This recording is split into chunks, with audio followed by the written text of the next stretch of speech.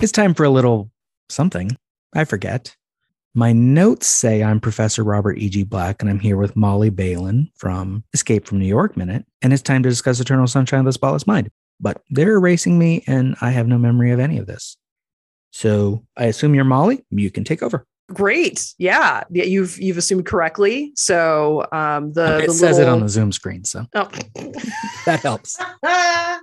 I applaud you, sir, for your extrapolation of information. And yes, thank you for having me.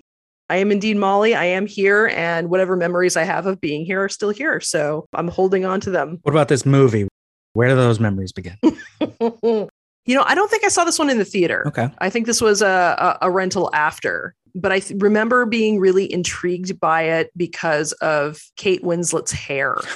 I know that's really shallow, but I was just like, the thing that I love about this movie is how awkward these characters are and how kind of emo normal, they are. I think Jim Carrey might even mentioned something that Joel's character is more like how he is when he's not like super on performing. Mm-hmm. So I think that's what really initially attracted me to it. And I love surreal shit anyway, but just them being very average, and I don't know. I still have like a strong association of Kate Winslet from Titanic and being very polished to it. And just, I don't know. I just love the 2 weeks of like grow out and blue ruin she's got in the beginning of this movie. Yeah. So, well, yeah, you can tell the passage of time by her hair in this movie, and they do a great job of it because otherwise the movie doesn't tell you when things are. No. And it could have been more confusing because the transition in the shooting script here as this minute begins is Joel arriving home, and the screen was supposed to say 3 days earlier. And it's him arriving home with the Lacuna van is waiting outside, which in the movie, that was last night. It's the moment we see in minute 20 later where the van is arriving. Our only clue that anything was weird is he has the blue dots on his temples because they drew those so they could connect the machine to him. And they don't go to the river, which we're going to see in this minute, until near the end of the movie. We don't see that moment of them going there in the present. But there was a great thing in the thing where Joel is doing a voiceover, right? And I often complain about voiceovers. Groundhog Day Project blog, you can find me complaining about voiceovers a lot. Most voiceovers in movies amount to someone saying 3 sentences at the beginning of the movie and then 1 at the end. And it's lame. It's basically someone at the studio said, but will they understand this? Like, fine, we'll have someone tell them. This movie, it's necessary. We're in his brain for most of the movie.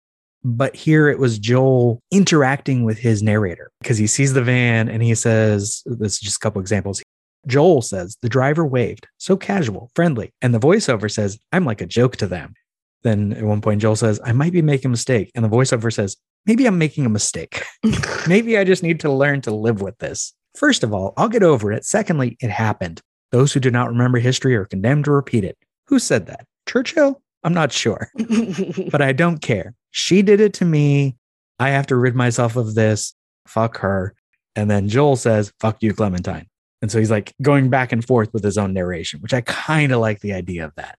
But I, as far as I know, it might be the only time it happens. I did read the script a few years ago. I'm not reading all of it, and I'm reading it as I go this time. Yeah, I don't remember it happening other than... Well, it doesn't happen in the movie. Yeah, but I remember hearing some... Maybe I was reading your notes about it, and that's where Maybe. But yeah, I don't remember in the beginning there being some kind of like voiceover-y thing. But I think that this does work, though. I think that kind of conversation, because I agree, I think voiceover is usually frowned upon, even from like a screenwriting perspective. Yeah. And God help you if you use voiceover in your work, my friends. God help you. It's flaccid, sloppy writing. Any idiot can write voiceover narration to explain the thoughts of a character. It's a crutch. So, yeah, it really is. Insert soundbite from adaptation. Another Charlie Kaufman jam. But yeah, I do think it would work here, though, that conversation. Well, right, because it's who Joel is, and it establishes that he's going to be interacting with himself even before we know what this movie is. If you haven't seen a trailer, well, actually, even if you've seen the trailer, you might not know what this movie's about. And at this point, nothing weird has happened other than awkward people trying to get together. Yeah. So him interacting with himself works for the character because he keeps a journal. Going forward, we know his memories matter, and that goes to the journaling as well. He has missed 2 years of his journal. And we've talked about like what he would think when all he said is, 2 years, I haven't made an entry. But it would have been interesting to get more thoughts on that. Because what do you think when you find that you've ripped out 2 years of your journal? but don't remember doing it. Like, does he have a drinking problem like Clementine definitely does in the film? I don't know. Does he have long periods of depression where he forgets what happens? Maybe. The movie kind of downplays it. Is that we are in the present, and then even the past is pretty close to the present because it all happened last night. Technically, the movie only takes place over a day and a half. Right. Because it's just kind of the getting together part of it. Or it might be 2.5 days because they go to the Charles tomorrow night. Right. And it's when they come back, they get the mail that Mary sends tomorrow. Right. Yeah. Again, with like confusing loops of like when does stuff happen and, the letter being referenced, when he actually goes in to, the clinic, but that's later. And then like him leaving and coming back. And yeah, there's a bit of that kind of odd continuity. And when Elijah Wood comes into the thing and, the interjection of, yes, there's a lot of this kind of like non-linear explanation that kind of happens first thing in the beginning where you're like, where are we at with, have we met on the train or, when he goes into her work and right. Even if you've seen the film before, you might get lost as like, is this the first time they met? The second, the third? It's the second, but you don't know that yet. You don't even know there's the first and second of anything. Right. Yeah. Because they like kind of hook up later because they go, the ice is kind of a date. Right. Yeah. But it also plays into something we were talking about 2 days ago in Minutia Ex Machina. It's like, it's a movie. We see the scenes they chose to explain this. It's not that they didn't have more relationship or more time together that we didn't see. Same with like a montage later in Groundhog Day. People talk about how long he had to be there to learn French. I'm like, A, he didn't learn French, but B, even if he did, he had all these other days we saw parts of to learn some basic French, or he might have known French before. He went to a freaking private school run by a college in Cleveland.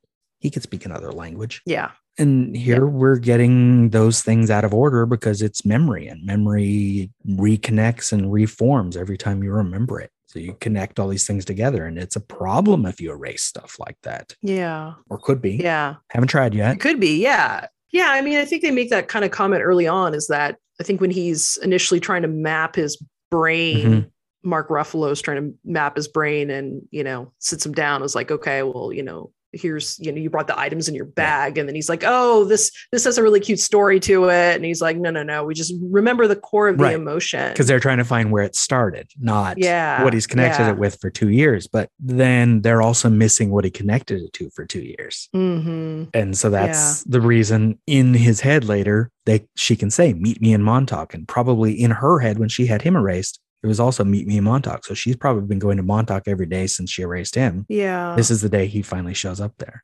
Yeah. So it creates problems.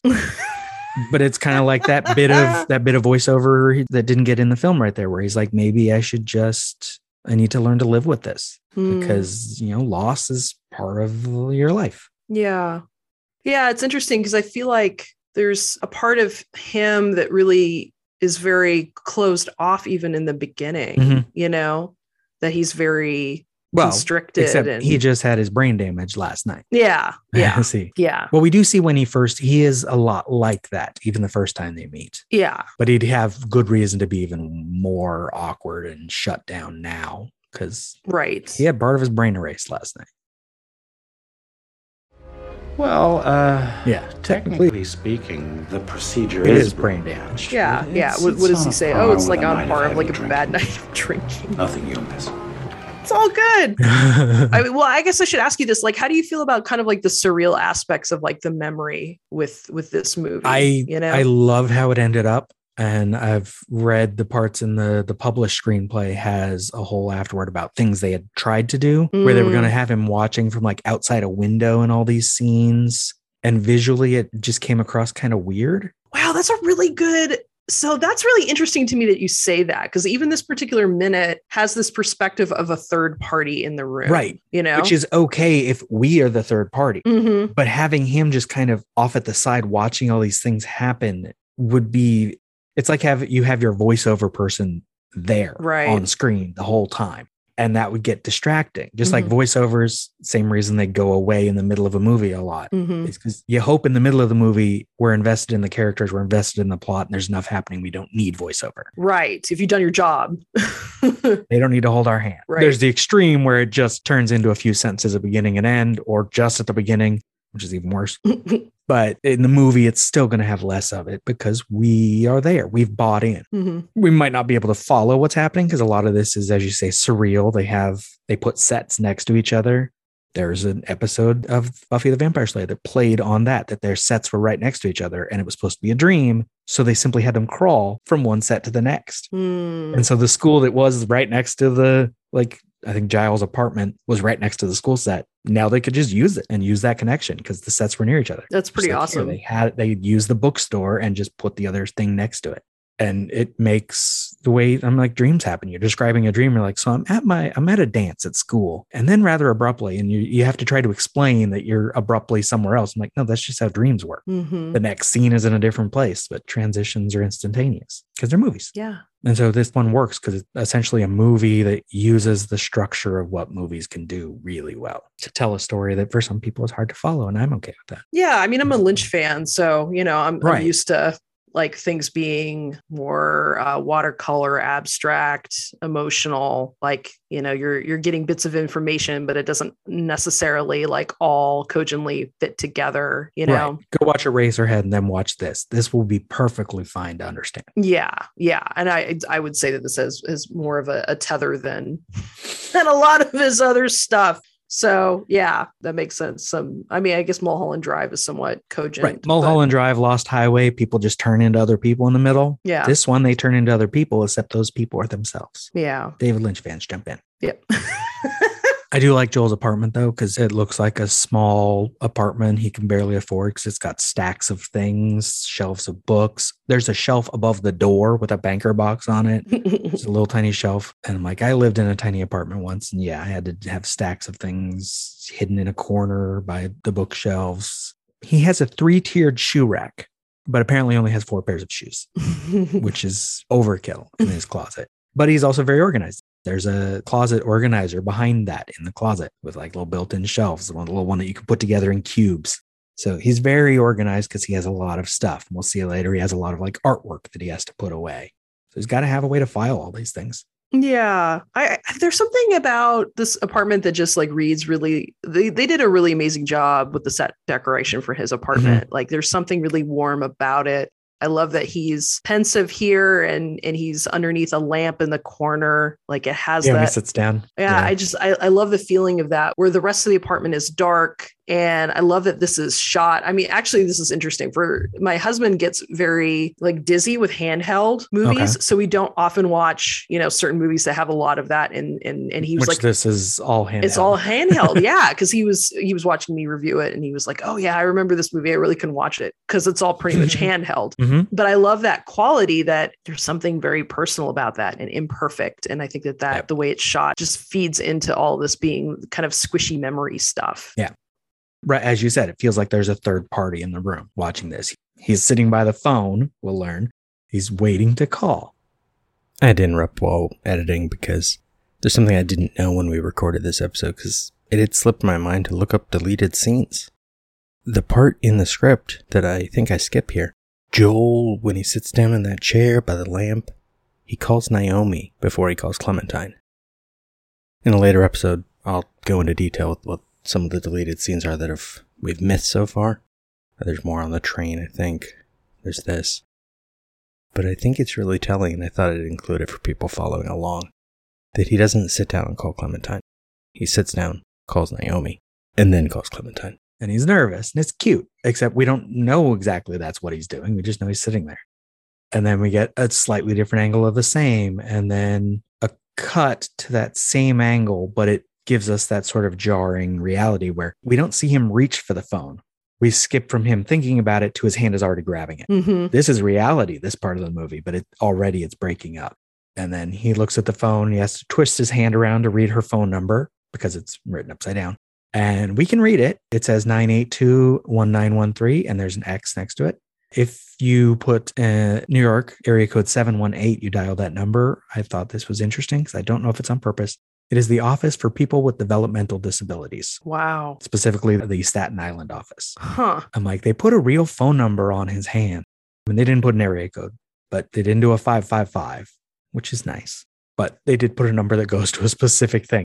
If you search that phone number, it's the first thing that comes up. It's really interesting they did something that actually exists in reality. Yeah. Huh. I love that it's written on his hand.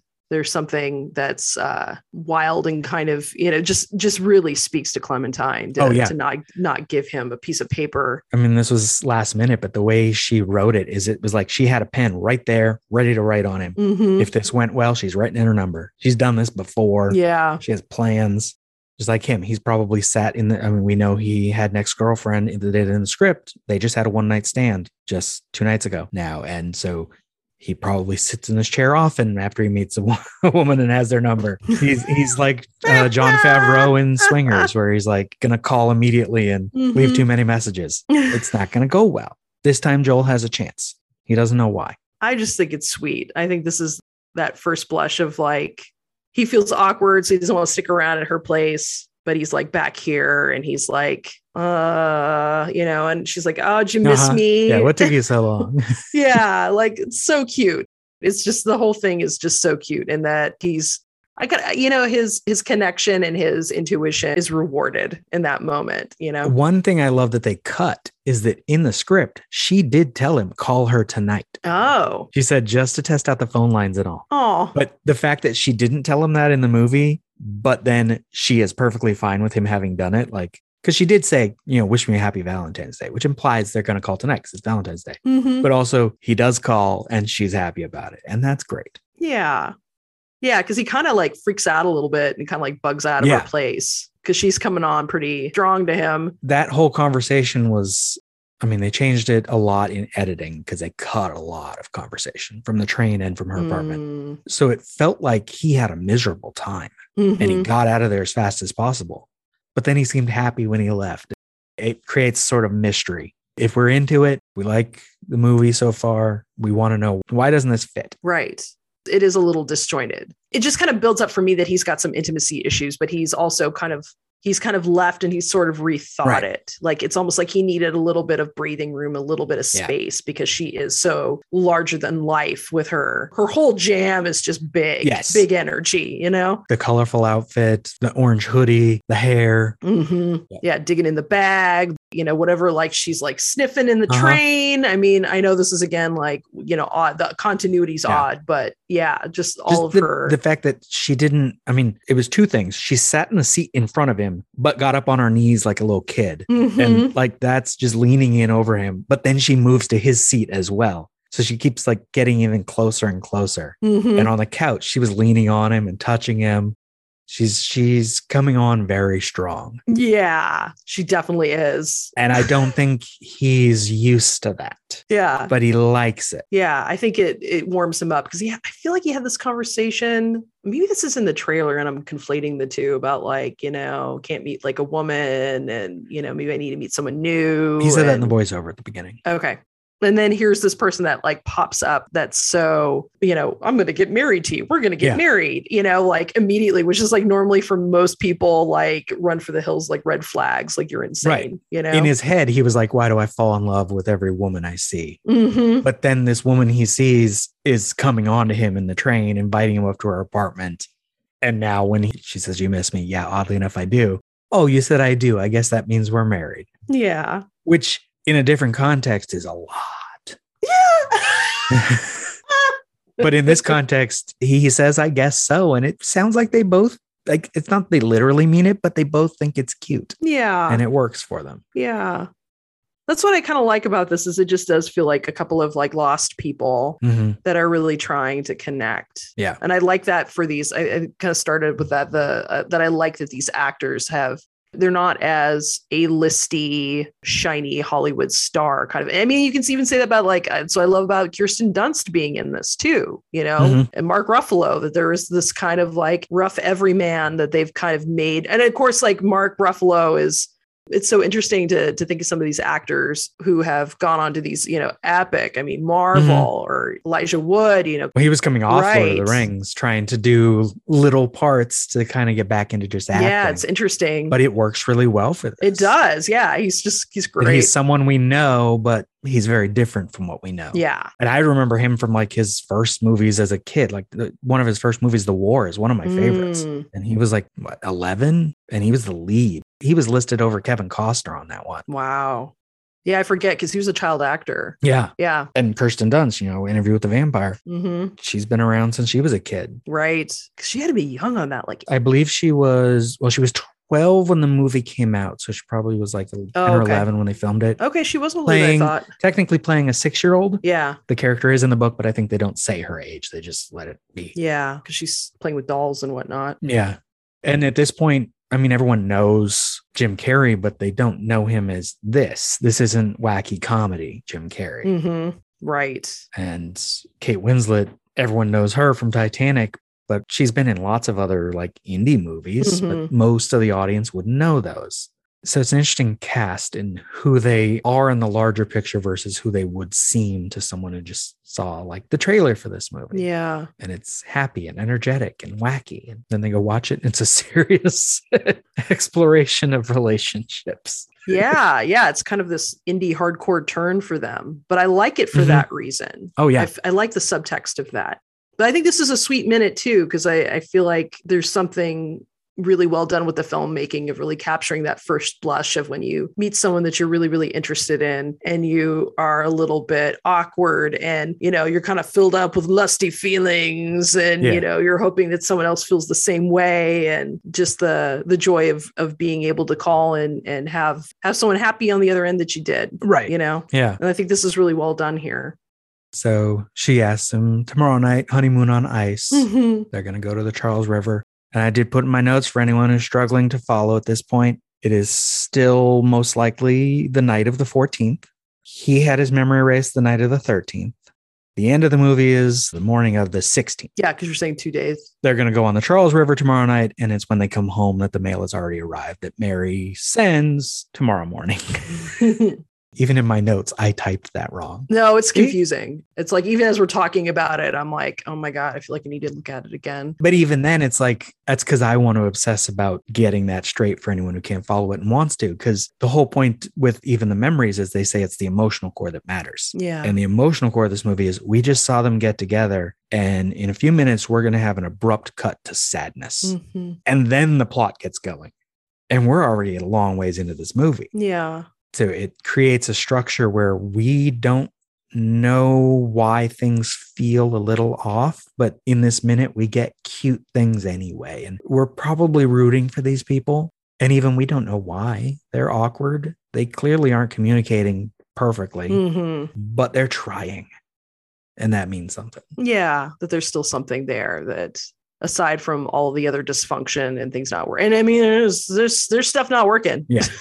Yeah, that what gets left is that they don't erase that core love and that, the connection between the two of them that was developed. Right. But then at the end of this minute, we get the beginning of what's their first, in air quotes, date as they're walking on the ice. And I love that as she says, it's really solid this time of year, we hear cracking. Which is great sound design. It is. So yeah, it's so solid, which he's, of course, nervous about it. I think he's more nervous about it when we see the first time they went here in his memories later, where he's actually afraid of this ice. I think he's a little more comfortable this time, which is good. Yeah, well, they lay down, which is pretty, again, like really good storytelling, as a representative of her, of like, we're going to lay down on potentially thin ice together. Well, right. And because of, the poster image, they're lying next to a big crack. Yeah. Which sort of serves the same role as that crack in the glass the next month. Yeah. Yes. It's a clue that something is wrong. You don't lay a couple next to a big crack unless you want us to notice they're next to a big crack. Yeah. Something is broken. Yeah. We won't know what for a few more minutes. And then we'll explore that in a lot of detail. Yeah.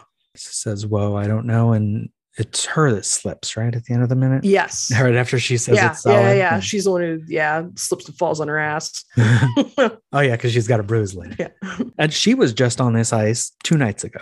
Right. With Patrick.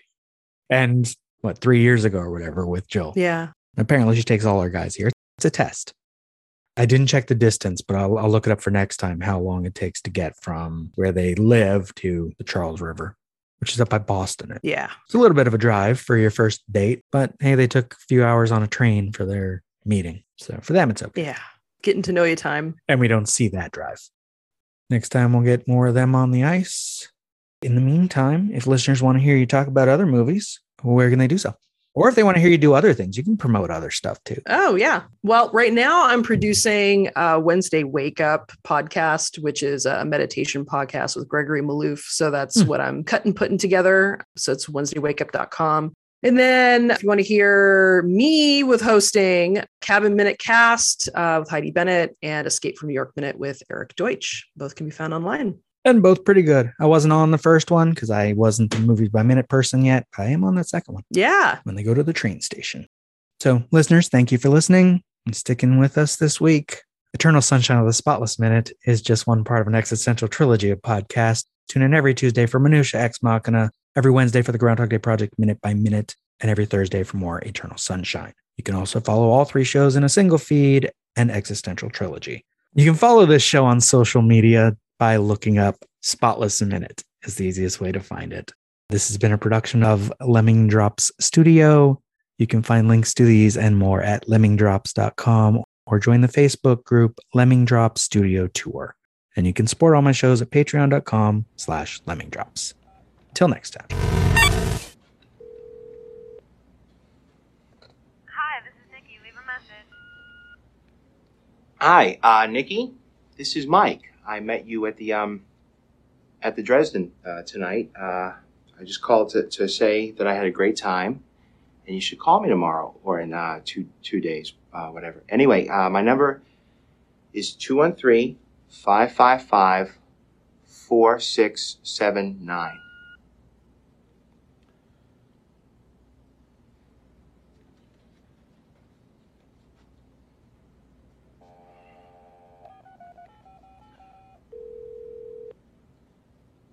Hi, this is Nikki. Leave a message. Hi, Nikki. This is Mike again. I just called because it sounded like your machine might have cut me off when I before I finished leaving my number. Anyway, and also sorry to call so late, but you were still at the Dresden when I left, so I knew I'd get your machine. Anyhow, my number is 21.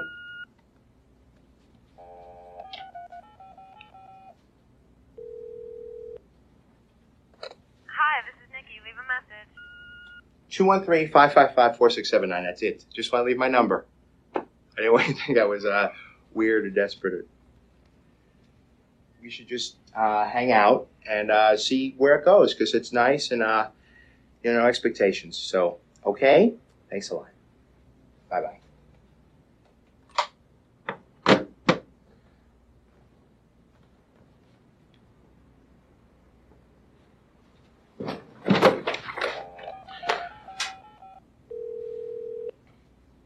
Hi, this is Nikki. Leave a message. I just got out of a 6-year relationship, okay? That should help explain why I'm acting so weird. I just wanted you to know that. It's not you, it's me. I'm sorry. This is Mike.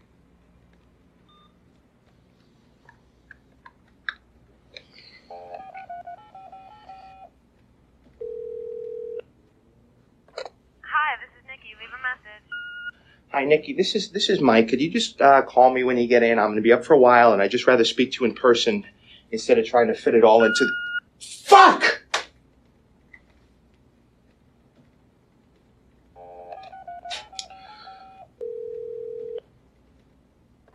Hi, this is Nikki. Leave a message. Nikki and Mike. This just isn't working out. I think you're great, but maybe we should just take some time off from each other. It's not you, it's me. It's what I'm going through. All right. It's only been 6 months. Mike? Nikki, great. Did you just walk in, or were you listening all along? Don't ever call me again. Wow. I guess you're home.